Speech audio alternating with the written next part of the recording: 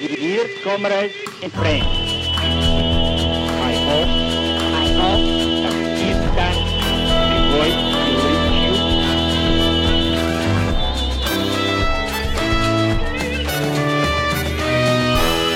You're listening to Red Flag Radio. My name is Ros Ward. My co-host is Liam Ward, and we are on Aboriginal land that was stolen, that was never ceded, that always was and always will be Aboriginal land. We're having some fun this summer going back over the archives of the annual Marxism conferences that happen in Melbourne every Easter, except it didn't happen in 2020, which I'm sure you all understand why. But it will be happening in 2021. So do not miss out. Whatever is going on, there will be online availability of every session. So, don't worry. Obviously we're all worried about what's going to happen with COVID, but if you buy a ticket for Marxism 2021, it will happen and you can attend it.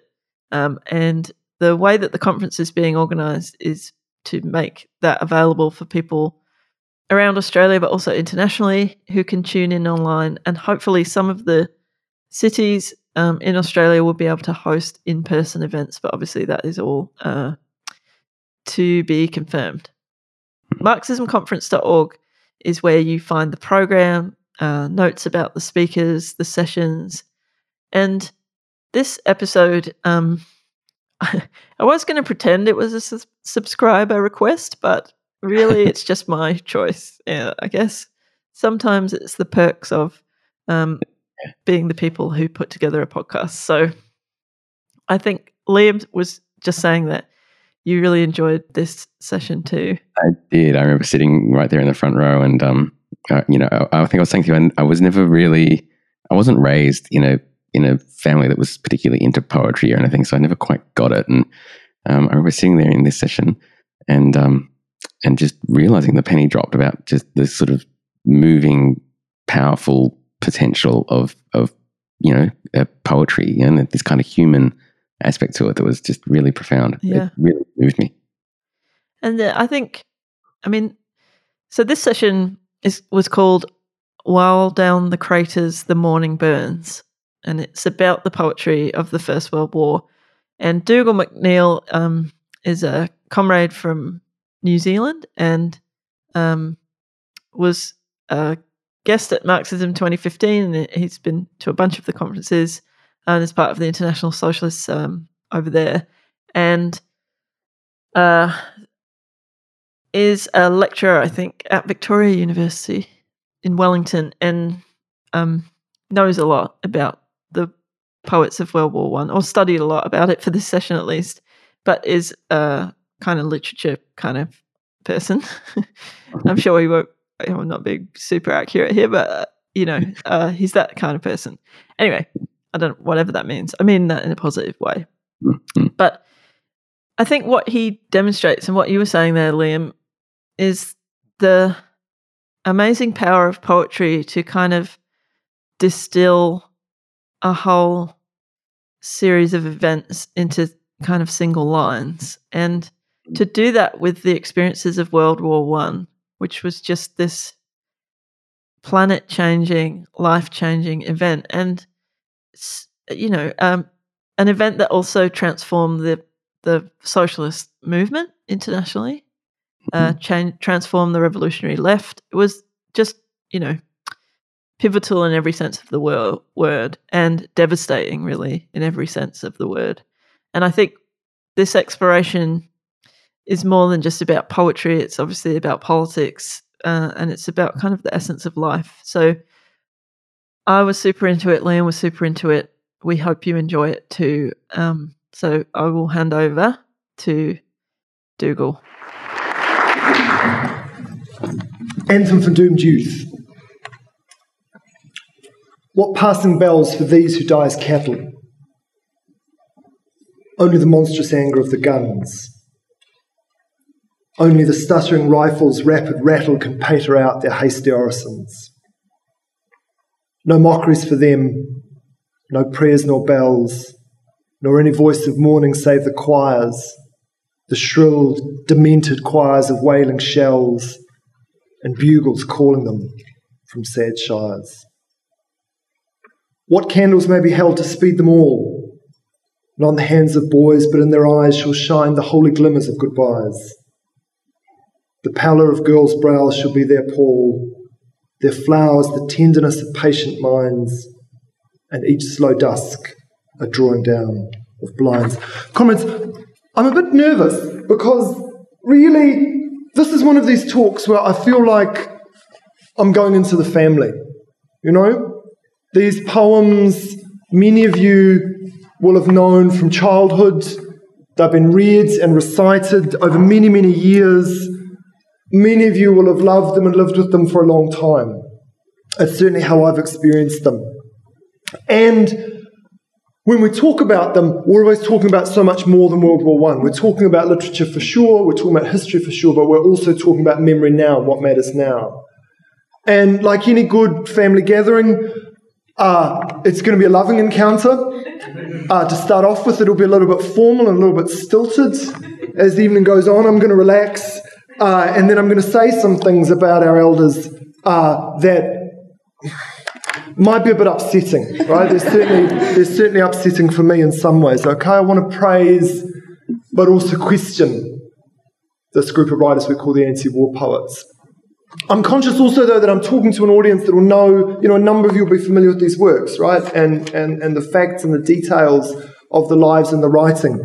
But I've been studying Australian culture, actually, in preparation for my talk. I come over sort of every second year for Marxism, so I like to learn the ways of the Australians. And I believe that if I make any mistakes or if I say anything you disagree with, afterwards, just shirt front me, I think is the term. So just get stuck in.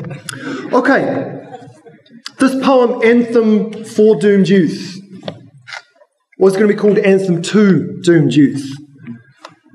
Wilfred Owen wrote it between September and October 1917, and his friend and mentor Siegfried Sassoon supplied the title. Owen had been passing between Anthem 2 and Anthem 4, and he'd been sharing drafts with Sassoon. They'd been passing poems back and forth. They'd been meeting in their rooms and discussing poetry, ideas, the war, the way literature could contribute. They were both in Craiglockhart War Hospital, Edinburgh, which was a building that had been converted to a hospital for soldiers that were suffering psychological trauma as a result of the war. I'm only going to have one anecdote in this talk, but I'd like to tell you one anecdote about Craiglockhart before I go on, because it's too good not to share. I went to Craiglockhart in 2007.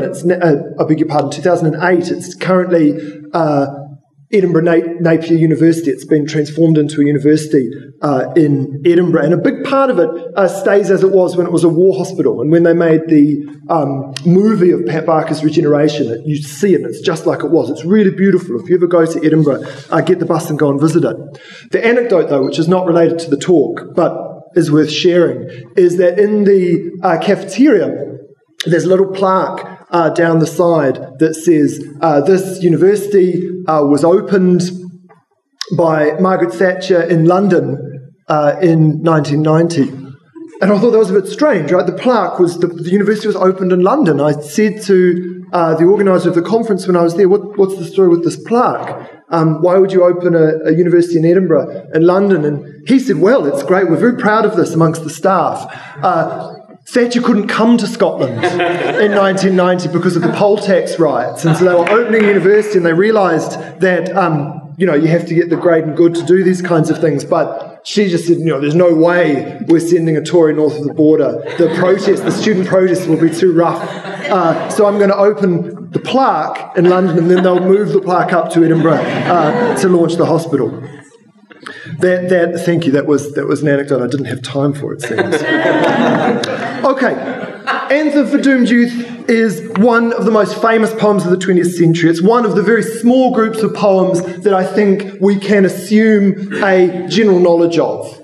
Right? It's one of these poems that people's parents tell their children, friends recite, as part of the culture. Right?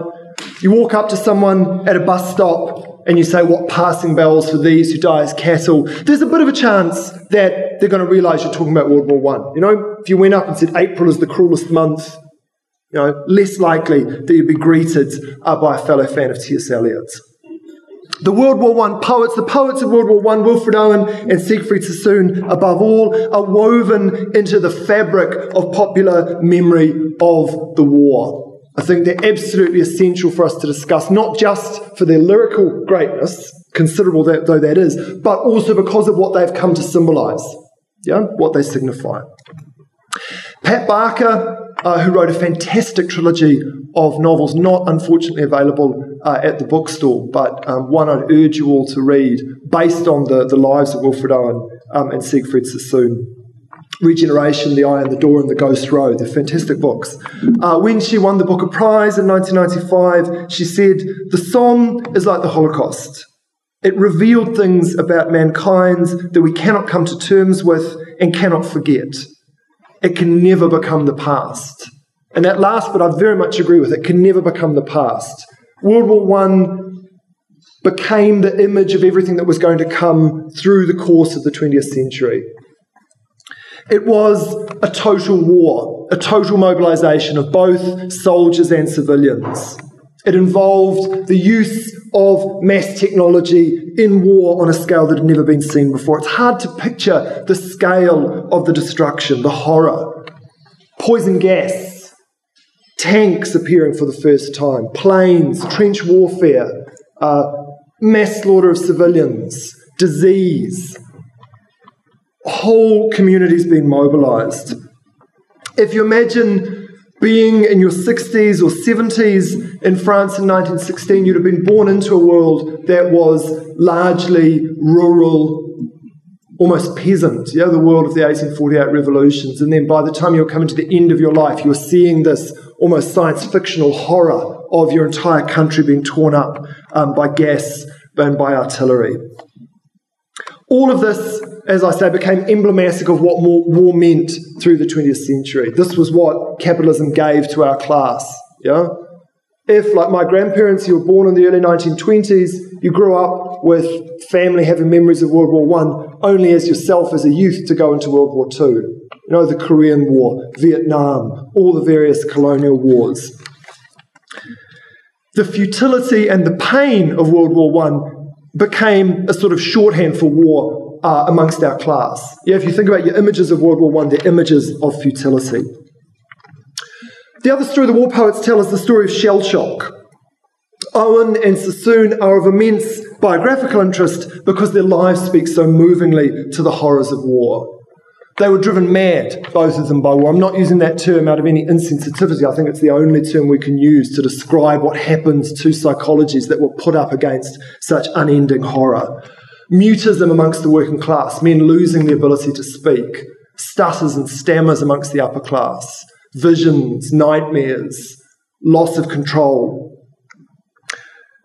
Then they were punished and tortured to get them back to the front.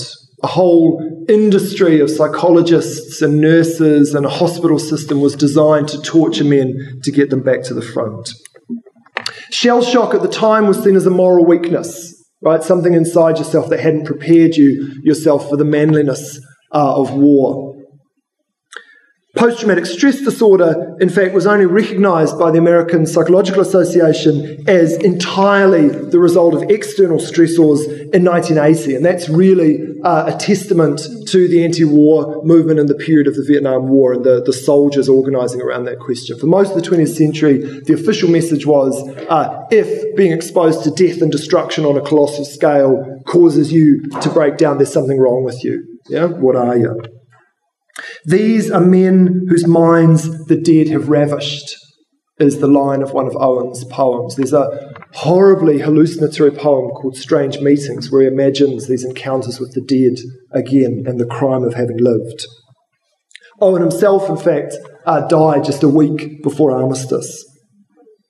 When I was writing a chapter for a book I ended up writing on Pat Barker's work, I had to read a collection of essays called Hysterical Disorders of Warfare, published by a Dr. Yelland in 1918. He was decorated and celebrated for his work with shell shock victims.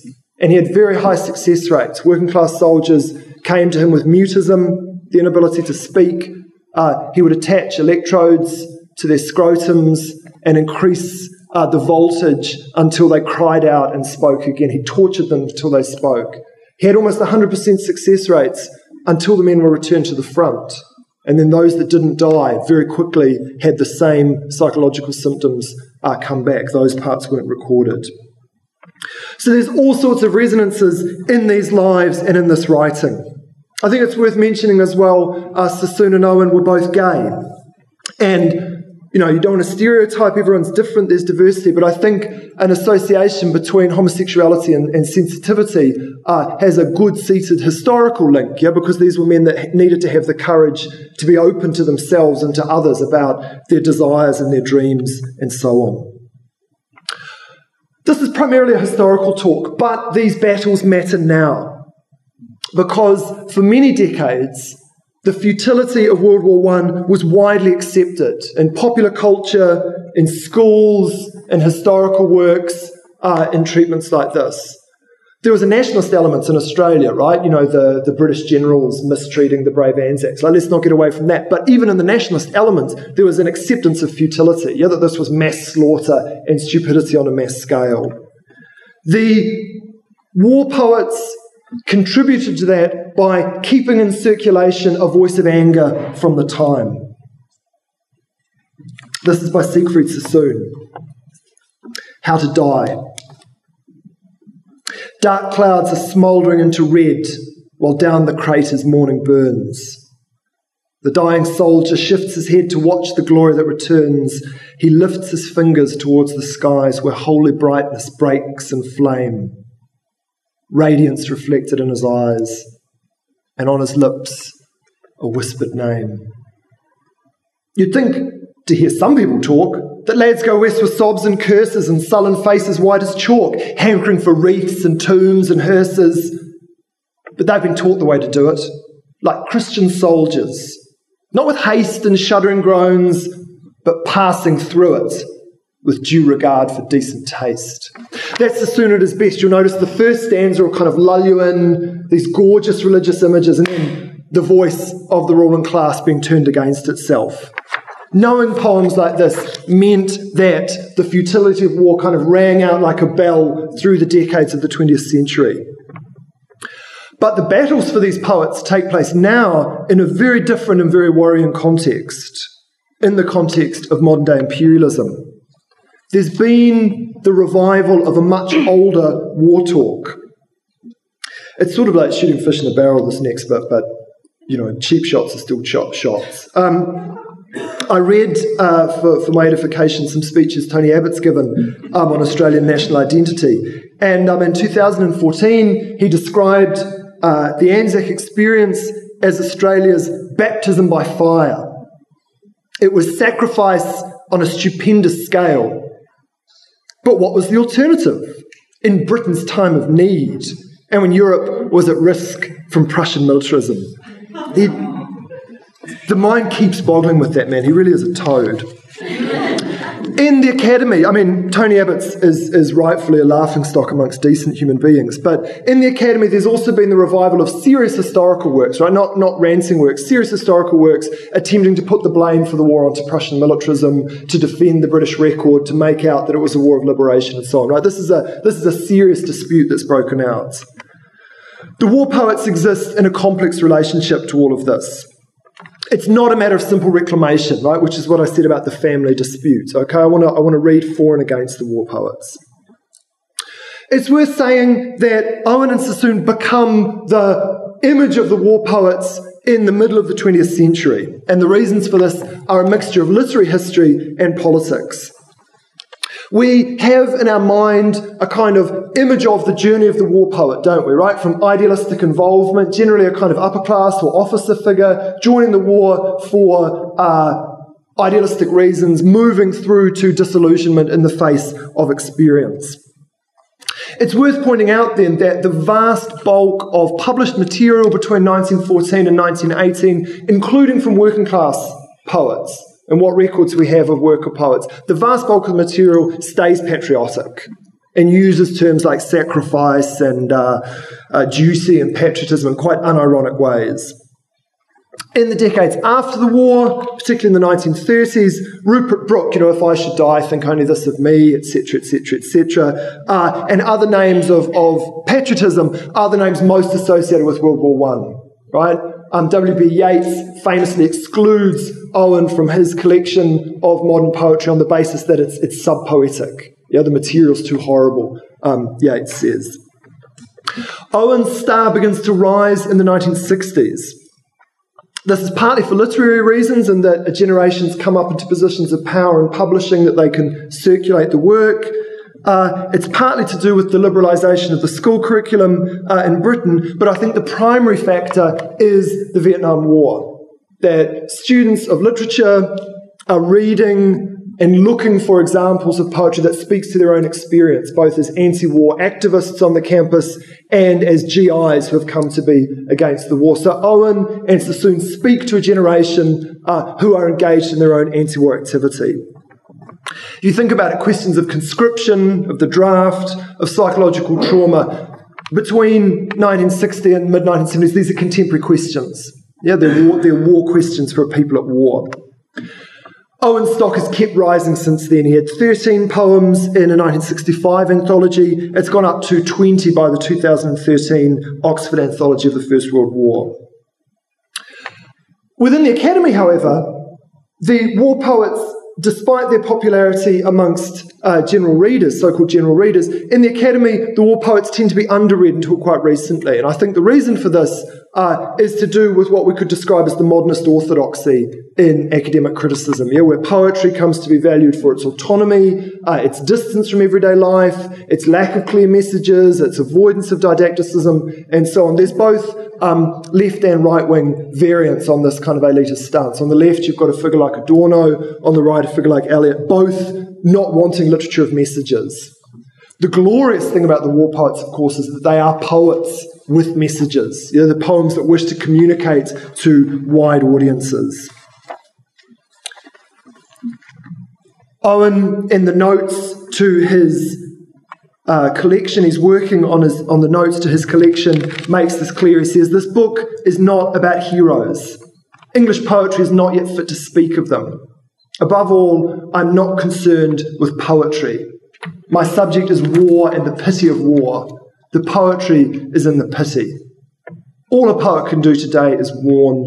That is why the true poet must be truthful." I mean, it's a battle, right? Comrades, I've got to tell you, it's a battle. The pity of war. You know who used that line to title one of their, historical works in the 1990s? That ratbag Niall Ferguson, who's become the sort of grand Tory historian of current times, right? This is all up in the mix. So they're concerned to communicate messages. Another famous poem, Wilfred Owen, Dulce Decorum Est. Bent double, like old beggars under sacks, knock-kneed, coughing like hags, we cursed through sludge, till on the haunting flares we turned our backs and towards our distant rest began to trudge. Men marched asleep. Many had lost their boots but limped on bloodshod. All went lame, all blind, drunk with fatigue, deaf even to the hoots of tired outstripped 5-9s that dropped behind. Gas, gas, quick boys, an ecstasy of fumbling, fitting the clumsy helmets just in time. But someone was still yelling out and stumbling and floundering like a man in fire or lime. Dim, through the misty panes and thick green light as under a green sea, I saw him drowning. In all my dreams, before my helpless sight, he plunges at me, guttering, choking, drowning. If in some smothering dreams you too could pace behind the wagon that we flung him in and watch the white eyes writhing in his face, his hanging face, like a devil sick of sin, if you could hear at every jolt the blood come gargling from the froth-corrupted lungs, obscene as cancer, bitter as the cud of vile, incurable sores on innocent tongues, my friend, you would not tell with such high zest to children ardent for some desperate glory the old lie. Dulce decorum est, pro patria more, which means something silly like it's great to die for your country. Notice the shift in the poem from we to I to you. It's a poetry of direct address, right? It starts with the collective experience of the soldiers. We were doing this. It moves into I. This is how I was experiencing it. The final third of the poem says you. You who are reading this at home, what are you doing about it? The old lie. Yeah? So we have here, part of the tragedy of the moment is we have here a whole lost stream of poetry connecting lyrical achievement with rhetoric, with older traditions of trying to connect with the movement. Owen was a confused, naive, innocent, idealistic young man that got caught up in the maelstrom of the war. Sassoon's case was even more dramatic. He was known as Mad Jack for his recklessness in battle. He was decorated several times for going out above and beyond the call of duty, risking his life. These may well have been biographers speculating, in fact, suicide attempts, trying to get shots out of despair. He'd gone into the army full of idealistic visions about what was involved and came out of it bitterly disgusted with the war. He organised for this declaration to be published in the Times and to be read in the House of Commons. And I want you, when you're listening to it, to bear that in mind. This is a serving soldier putting this into the public view. I'm making this statement as an act of willful defiance of military authority because I believe the war is being deliberately prolonged by those who have the power to end it. I'm a soldier convinced that I'm acting on behalf of soldiers. I believe that this war, upon which I entered as a war of defence and liberation, has now become a war of aggression and conquest. I believe that the purposes for which I and my fellow soldiers entered upon this war should have been so clearly stated as to have made it impossible to change them, and that, had this been done, the objects which actuated us would now be attainable by negotiation. I have seen and endured the suffering of the troops, and I can no longer be a party to prolong these sufferings for ends which I believe to be evil and unjust. He was an officer, right? So he was commanding men in battle, sending people forth. I am not protesting against the conduct of the war, but against the political errors and insincerities for which the fighting men are being sacrificed. On behalf of those who are suffering now, I make this protest against the deception which is being practiced on them. Also, I believe that I may help to destroy the callous complacence with which the majority of those at home regard the continuance of the agonies which they do not share and which they have not sufficient imagination to realise. We have to say, as a statement, it makes very little sense. But as an act of personal bravery and courage and integrity and honour, it is an astonishing gesture. He sets himself up to be court-martialled, right? He wants to be the figure that the military will go after so he can use his court-martial as a platform to denounce the war. The military have other plans. And recognising in 1917 how explosive this would be, after the statement's read in the House, the relevant minister gets up and says this is a valiant young man who's overtired and is having a period of rest at Craiglockhart Hospital. We hope no one will take advantage of his psychological distress. That's where Sassoon meets Owen, and that's where Sassoon crafts Owen from a kind of budding amateur into a great poet. Sassoon goes into the war with his head full of kind of flowery and overly poetic verse, right? He's a bad poet before the war. And it's his anger that crafts his true poetic voice. He finds success in parody, in satire, in turning the language of the ruling class against itself. The bishop tells us, when the boys come back, they will not be the same, for they'll have fought in a just cause. They lead the last attack on Antichrist. Their comrades' blood has bought new right to breed an honourable race. They have challenged death and stared him face to face. We're none of us the same, the boys reply, for George has lost both his legs, Bill's stone blind, poor Jim's shot through the lungs and like to die, and Bert's gone syphilitic. You'll not find a chap who served that hasn't found some change. And the bishop said, the ways of God are strange. Base details. Fantastic punning title, Base Details. If I were fierce and bald and short of breath, I'd live with scarlet mages at the base and speed glum heroes up the line to death. You'd see me with my puffy, petulant face, guzzling and gulping in the best hotel, reading the roll of honour. Poor young chap, I'd say. I used to know his father well. Yes, we've lost heavily in that last scrap. And when the war is done and youth stoned dead, I'd toddle safely home and die in bed. Now, Base Details, I think, is a fantastic example of political rhetoric, and the way in which what it gives you is a quotation of the kind of cliches of the period, the middle-class lines of the period, then transformed into satire being put against themselves.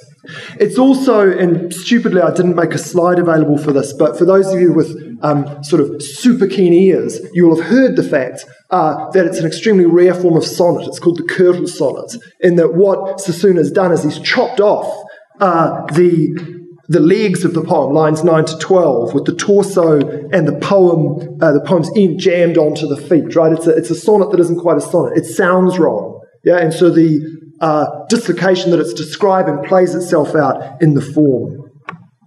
So Owen and Sassoon are fascinating for literary reasons. I'm going way over time, so some of these fascinating reasons you may never learn. They're popular works. Okay, they're published as part of what were called the Georgian anthologies, put together by Churchill's secretary Eddie Marsh. Eddie Marsh was a kind of power broker in pre-war literary London and during the war. These anthologies sold close to 20,000 copies. Okay, so they're poets that are getting into the hands of mainly the middle class. Okay, mainly the middle class, but not exclusively the middle class. They're appearing in newspapers and so on. Contrast this with T.S. Eliot's The Wasteland in 1922 that took 18 months to sell 443 copies, right? It's no comment on the value of either poem, but a sign of what kind of audiences we're talking about. Owen and Sassoon are both working within and against popular and conservative traditions, right? The modernists, those of you that sort of read mid-20th century poetry, right, kind of make it new as the slogan, right? Break with the old. Owen and Sassoon, you know what you're reading. Yeah, sonnets, forms that you recognise from tradition, and then what's been changed comes up sort of from behind, so to speak, makes it an unexpected transformation. Note also, and I think this may not get picked up in an era that's used to sort of Shane Warne offering commentary and public television and so on, but this is in fact a shockingly vulgar language, right? This is shocking in its presentation of the bald facts of the war. Bert's gone syphilitic. This is the first time the term syphilis appeared in a published poem, right? I don't know about Australia, but in New Zealand, when the House was debating the sexual health of soldiers and sexually transmitted infections, the Speaker would clear the galleries of ladies, right? The ladies are to leave, so they're not to hear about what's going on here. Note also the way they take these forms, and I want to say they bend and buckle them to new ends. Let's listen to Anthem for Doomed Youth again. Notice here, what passing bells for these who die as cattle, right? What that's followed by the monstrous anger of the guns, the stuttering rifles' rapid rattle, the shrill demented choirs of wailing shells, in a perfect illustration of the alienation of total war, right? It's the machines that are personified in the poem, and it's the men that are as cattle, right? It's the human beings that are as animals, and it's these machines created by men and women that have taken on the qualities of human beings that seem to control their lives, right? So it's a neat poetic representation of this question of fetishism. Notice also how difficult it is to read the line, only the stuttering rifle's rapid rattle can patter out their hasty orisons. It's a poem that is written in one of the most traditionally beautiful and lyrical forms of the language, and yet aims to trip its reader up, right? To make the message buckle and bend and twist and break down in the same way as meaning is in the war. Here's a less-known poem of Owen's where I think, had he lived, one can only speculate, but he's moving towards a much more directly kind of modernist address. The last laugh. "Oh, Jesus Christ, I'm hit," he said, and died. Whether he vainly cursed or prayed indeed, the bullets chirped, "In vain, vain, vain." Machine guns chuckled, "Tut, tut, tut, tut," and the big gun guffawed. Another sighed, "Oh, mother, mother, Dad," then smiled at nothing, childlike, being dead.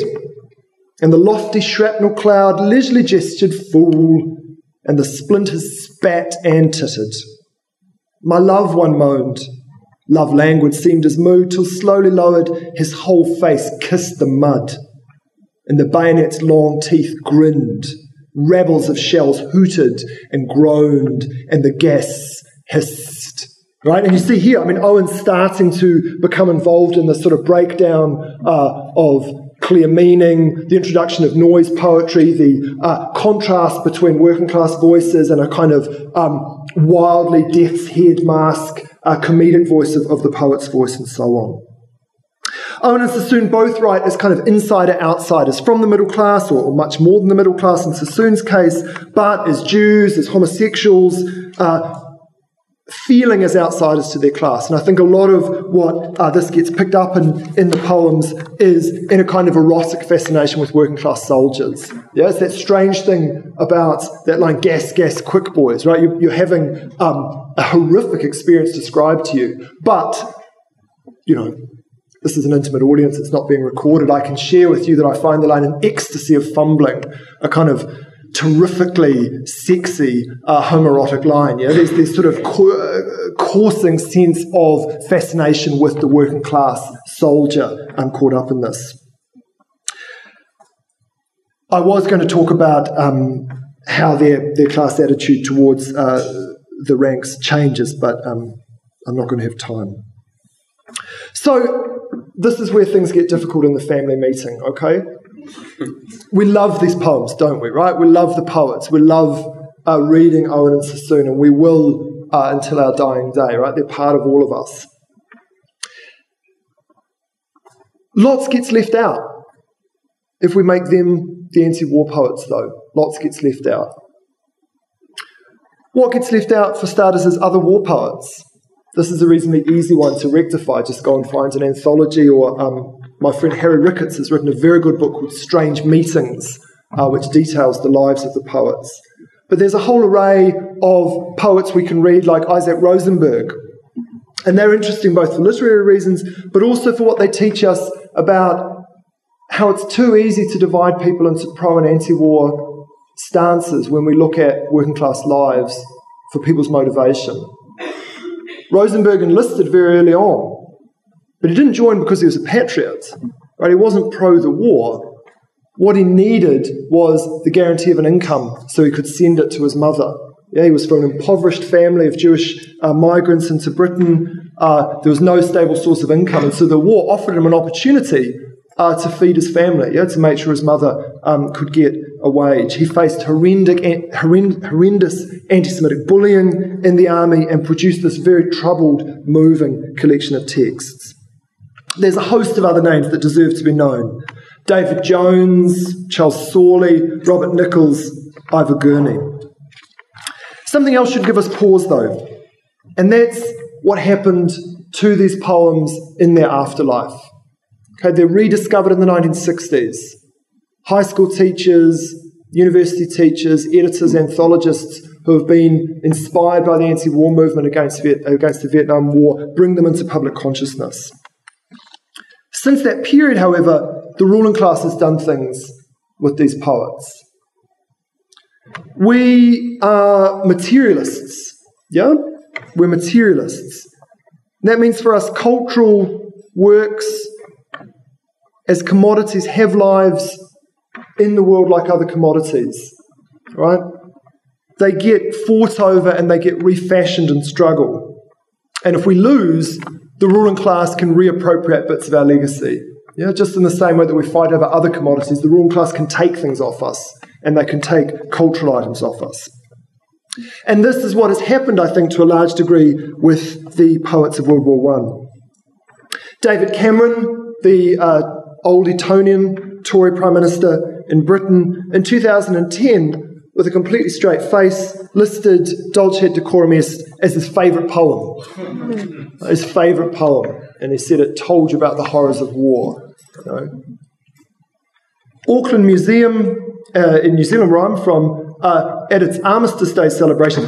I've never been to it, and I should hasten to add, right, I found this out on the internet. I don't attend Armistice Day celebrations. At its Armistice Day events, links Sassoon's and Owen's poems alongside militarism, right? They get read by generals at the armistice events. American troops getting sent to Afghanistan in 2001 studied the poems of Wilfred Owen as part of their preparation. One sergeant told The Times in late 2001, just by what he said, you can actually feel it, or you can get a mental picture of the death or the awful sights. This should worry us. Yeah, you can get a mental picture of the death or the awful sights. I don't know if it happens at ADFA, I'm not sure, right? But in the training academies of the American Army, the officer corps are taught the war poems to prepare them, to prepare them for the war. Now, I think this is in part to do with how the contemporary ruling class presents World War I, right? We don't have openly pro-war propaganda, right? We have a sort of more nuanced version whereby they say it was terrible, it was this awful experience that the soldiers went through, and to honour their experience, we need to not glorify militarism, but remember. Remember, no politics on Anzac Day, apart from the Prime Minister and the Army and the glorification of all the wars that are going on, right? But it's wrapped in this cloak of remembrance, right? And for the left, and I think this is a difficult thing for us to talk about, isn't it? They've been enormously successful at this. I don't know if you have it in Australia, but New Zealand now, you get young kids wearing their grandparents and their great-grandparents' medals to the Anzac, and Anzac Day ceremonies are much less openly political than they have been in the past. And in another sense, they're much more political than they ever have been, because it's become this kind of spiritual, cultural event that mass numbers of people take part in. I remember my parents telling me in the 70s and 80s that Anzac Day was dying out. They had no interest in it. And now a number of universities in New Zealand hold Anzac Day ceremonies that the student unions have organised. So the pity of war, right, kind of having a bit of a spiritual trip on the pity of war, actually serves the interests of the ruling class quite well on Anzac Day. Yeah, Australian militarism's been rehabilitated following military intervention in East Timor, and a kind of sombre sense helps with that. I think the war poets have been mobilised to that.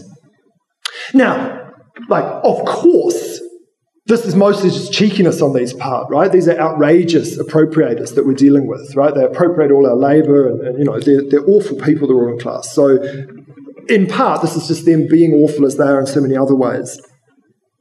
But, and this is where it gets difficult, doesn't it, right? Because we love these poems. In part, I think it's also what you can read in the works of Owen and Sassoon themselves, and this is why I said I wanted to question this idea of anti-war poetry. Because it draws in real contradictions in the poems. The contrast of experience at the front with civilian ignorance. Right? Sassoon and Owen both stress experience again and again and again and again and again. Right? For honourable reasons generally, but you can pick that up and you can turn it into this idea of support our troops. Yeah, you can't speak against the military. That sense of heroism, right? Kind of sexy heroism, an ecstasy of fumbling. And the privileging of a particular sort of soldier experience as the poetic experience. Officer, male, upper middle class, British, Anglophone. What gets left out, and this is as I'm drawing to a conclusion, what gets left out are women, workers, and politics. Politics, literature, and contests over memory fuse here, okay? We can't just talk about literature on its own, and we can't just talk about poetry on its own. The poetry is in the politics. The uses of the myth of patriotism to disillusionment for current ruling class stories allow this language of sacrifice to get picked up, right? Anzac is where we became a nation, in the course of invading Turkey and carrying out various war crimes and so on. The idea that everyone was for the war, we didn't know, again, has contemporary usage. In fact, although they were swimming against the stream, The socialist press had poets writing against the war from the very beginning. A minority, certainly, but there are poems you can find writing against the war from the very beginning. Here's William Cameron, who published in the Scottish newspaper Forward, which was banned in 1916 for its anti-war views. Forward, a socialist newspaper organising the wives and mothers of soldiers who were facing increases in their rent. Like most working class poets, we know nothing about the author of this poem apart from its name. Speak not to me of war. Speak not to me of sword or gun, of bloody war and strife. Laud not the inhuman brutes who've won and spilt their brother's life. See yonder bloody corpse-strewn plain where man has butchered man. Then write upon your scroll of fame. Write glorious if you can. See yonder lonely woman weep the heartfelt silent tear. It slowly trickles down her cheek for one she loved so dear. Come, ask the reason of her sigh. Why weeps she? What's her care? She mourns a slaughtered son, that's why. Show me the glory there. So there were poems being produced by people who knew exactly what World War I was going to involve from early on. Interesting for us as well, I think, because we have in this period, in some ways, the highest cultural point our class has ever managed. If you think about the mass newspapers of the Second International, if you think about the industrial workers of the world, the kind of the songs and the poems and the writing of the time, the mass sense of a socialist consciousness, we're dipping into a very interesting period. Where is he? Sorry.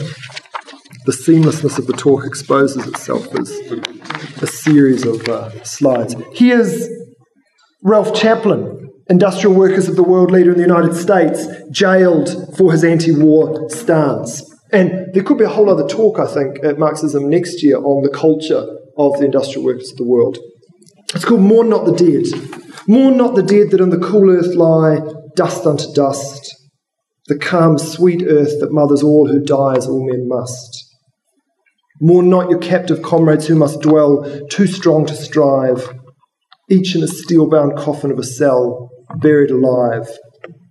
But rather, mourn the apathetic throng, the cowed and meek, who see the world's great anguish in its wrong and dare not speak. Something else that gets missing, I think, in our focus on Owen and Sassoon is the fact that women were active in the war. Active against the war. Both Owen and Sassoon have at times, I don't want to scold them from posterity, right? But I think it's an element of their rhetoric. They have a somewhat misogynistic way of rendering the woman at home as the figure that doesn't recognise the reality of war, right? There were plenty of women that recognised the reality of war because they were either losing relatives or if they were working in munitions or other factory work, they were taking on very dangerous tasks and themselves losing their lives. Or they were women active in the socialist and anti-war movement. Here's a poem from the US socialist Florence Kipper Frank, and she wrote it after she read about conscription in the Russian army. It's called The Jewish Conscript. They've dressed me up in a soldier's dress with a rifle in my hand and have sent me bravely forth to shoot my own in a foreign land. Oh, many shall die for the fields of their homes and many in conquest wild, but I shall die for the fatherland that murdered my little child.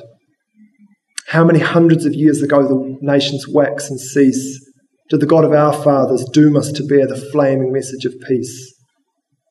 We are the mock and the sport of time, yet why should I complain? For a Jew that they hung on the bloody cross, he also died in vain. So, another example, I'm getting towards the end here, another example, although not a poet, but I have to read it because I think you won't have heard of her, is Anneliese Rüegg, a working class woman born in Zurich who travelled the world working as a waitress and campaigning for socialism. She published a book called Ein Krieger durch die Welt, Travels Through a World of War, in 1918, giving her account of her times in Germany, France and England until she was arrested and deported from the US. And again, the book's in the National Library in Canberra, but we know nothing about her life after this point. She disappears from the records. And there's a wonderful passage in it where she describes the night train from London to Liverpool. It was packed, sandwiched tightly between heroes of the air and heroes of the sea. I listened to the chat of British soldiers. Only the English fleet can bring us victory, ventured one of the sailors. It was not a view shared by the pilot, who felt that the only sure way to destroy the enemy was from the air. Hearing them arguing, I could not remain silent. Victory, I told them, was going to come from below, from the awakening of the international proletariat. It was past midnight when I finished my deliberations. They didn't wind people up in those days. The sailor who once nearly died of exposure on a life raft was ready to agree with me. But the pilot remained adamant that this kind of victory lacked British glamour, and as such, it was no victory at all. Okay, so there are, if you go looking for them, there are working class socialist women writers that we could read as well. I had 2 or 3 poems in that vein, but I've run out of time, so I'll pick them up maybe at the end in the summing up. But to end with a point, I think that Rug reminds us as well of the final and most important point. And this is not to say you need to leave your lovers, right? Owen and Sassoon can stay a part of your life. But that for us as socialists, as internationalists in this period, 2014 to 2018, we're not allowed, following our own moral code, we're not allowed just to reproduce a kind of mirror image of the ruling class's tradition. Do you see what I'm saying? That if we're internationalists, we can't go looking for the English language writers in the Allied camp and say, well, there's the tradition that we're hoping for, right? We read them, we celebrate them, but the kind of reading we want to do needs to be in translation or otherwise across the literatures of the working class of the period.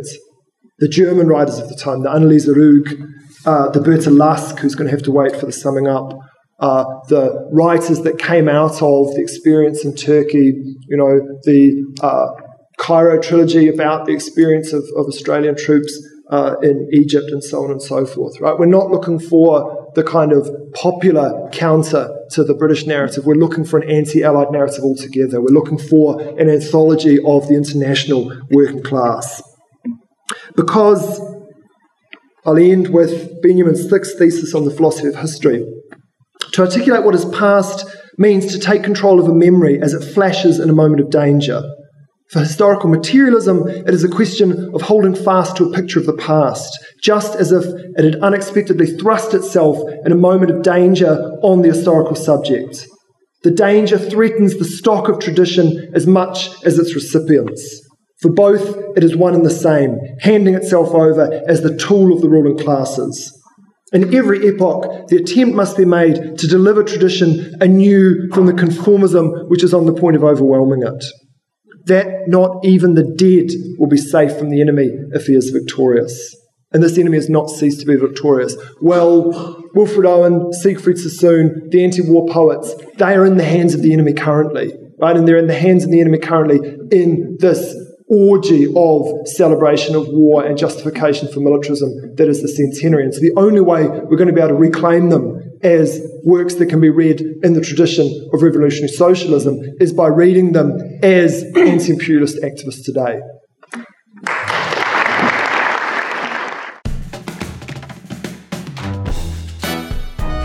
Our comrades across the world. So you were listening to a session while Down the Craters, The Morning Burns, World War I Anti-War Poets. That was a session at Marxism 2015, Marxism being the annual conference that takes place in Melbourne that brings together revolutionaries, socialists from around Australia, from around the region, and international guests from around the world. That will be taking place in 2021, whatever happens. So you can check out the program, book your tickets, and enjoy a really eclectic range of discussions that hopefully, for you listening, you will look at the program and find heaps of things that you might be interested in finding more about. And a bunch of the guests on this podcast will be speaking at Marxism, so you might recognise some of the speakers from Red Flag Radio, and me and Liam potentially as well. So yeah, enjoy Marxism 2021. We hope you enjoyed that highlight from Marxism 2015. You're listening to Red Flag Radio. We have a world to win.